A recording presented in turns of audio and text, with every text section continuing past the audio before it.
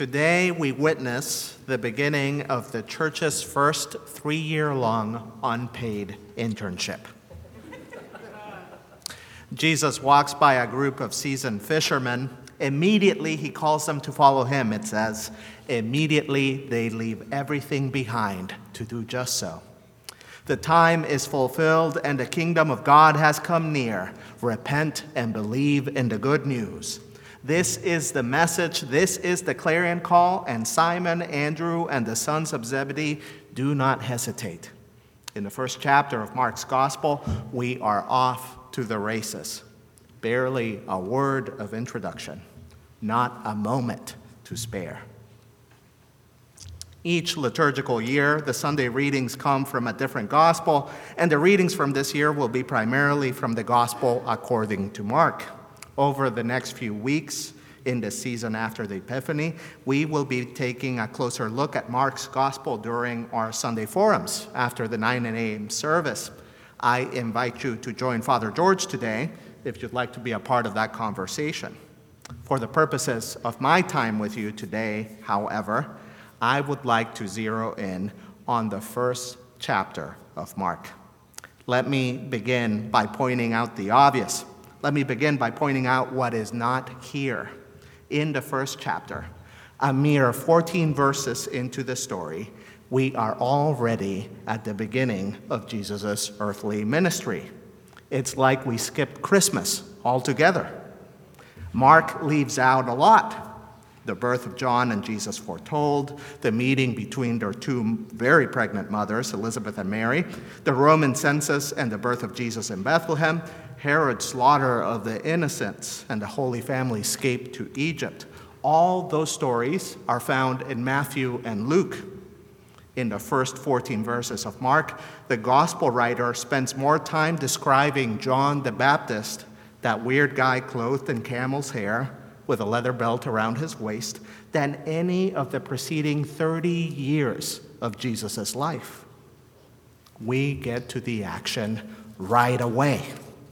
In the first few verses of this chapter, Jesus takes a quick dip in the River Jordan, endures the temptation in the wilderness, and presto, it's time to call the first disciples. And Jesus said to them, "Follow me, and I will make you fish for people." And immediately they left their nets behind and followed him. This gospel isn't merely the story of a charismatic individual. This is the beginning of a movement. And the story begins with discipleship. It begins with the decision to follow him. Now, we sometimes forget what it means to follow Jesus, what it means to be a disciple. After all, we live in a world where social status and prestige is awarded to competent leaders, not bumbling followers. We also live in a world where following someone has been reduced to clicking a button. But the story of the Gospels begins with the decision to follow. And even though the disciples' initial response is immediate, without hesitation, we know that following Jesus is no easy task. We know that these fishermen will be filled with doubts and fears. We know about their ambitions and insecurities. We know about the betrayals yet to come.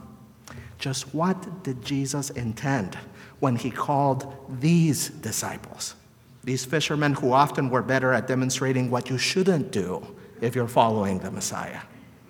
Even more importantly, what does being a disciple mean to you and I? What might it mean for us to respond to the call to do the same?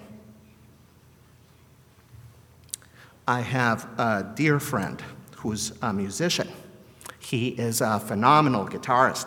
He didn't take much in the way of music lessons growing up. He doesn't know how to read music all that well at all, but he fell in love with the instrument in his teens, and he played the guitar every chance he got. His skills are impressive, honed over years of practice. And once when someone said that he'd mastered this instrument despite not having had very many music lessons, he stopped them on the spot. "I am still an amateur," he said. I would like to remain an amateur until the day I die. I loved his response. We prize competence. We prize excellence. We long to be not a work in progress, but a finished product. But the Christian way of life, the decision to become a disciple of the man they call Jesus, is one that begins and ends with the decision to follow. It begins and ends with the desire to be a constant amateur. It is not a one-time decision. It is a daily practice.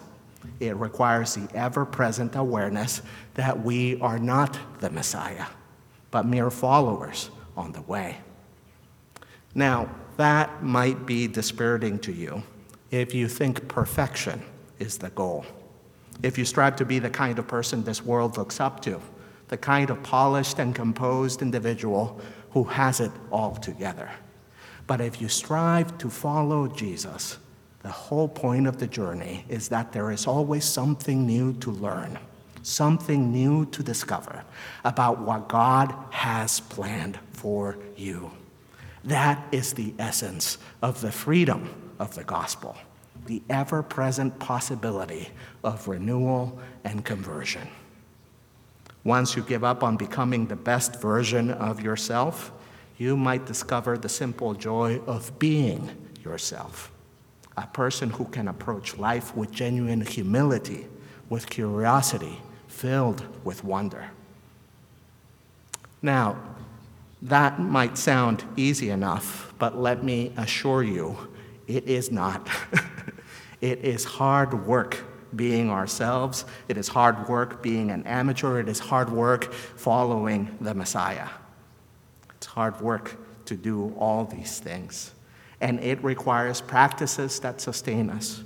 Prayer, study, silence. It requires a community within which to do them as well.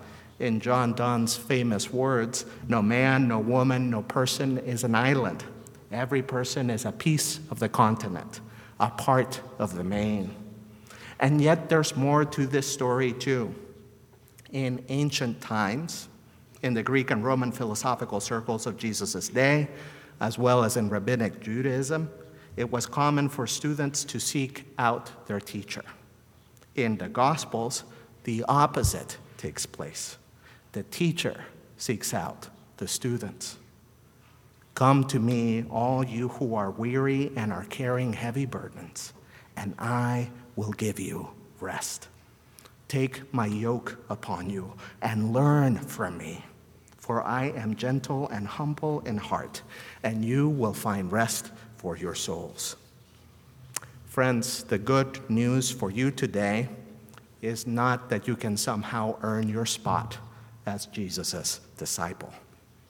The good news for you today is that God is ever ready to welcome you as one of his own. He hasn't come to make you better. He has come to remind you of who you truly are. He hasn't come to us with a self-improvement program. He has come to offer us life and joy abundant. Amen.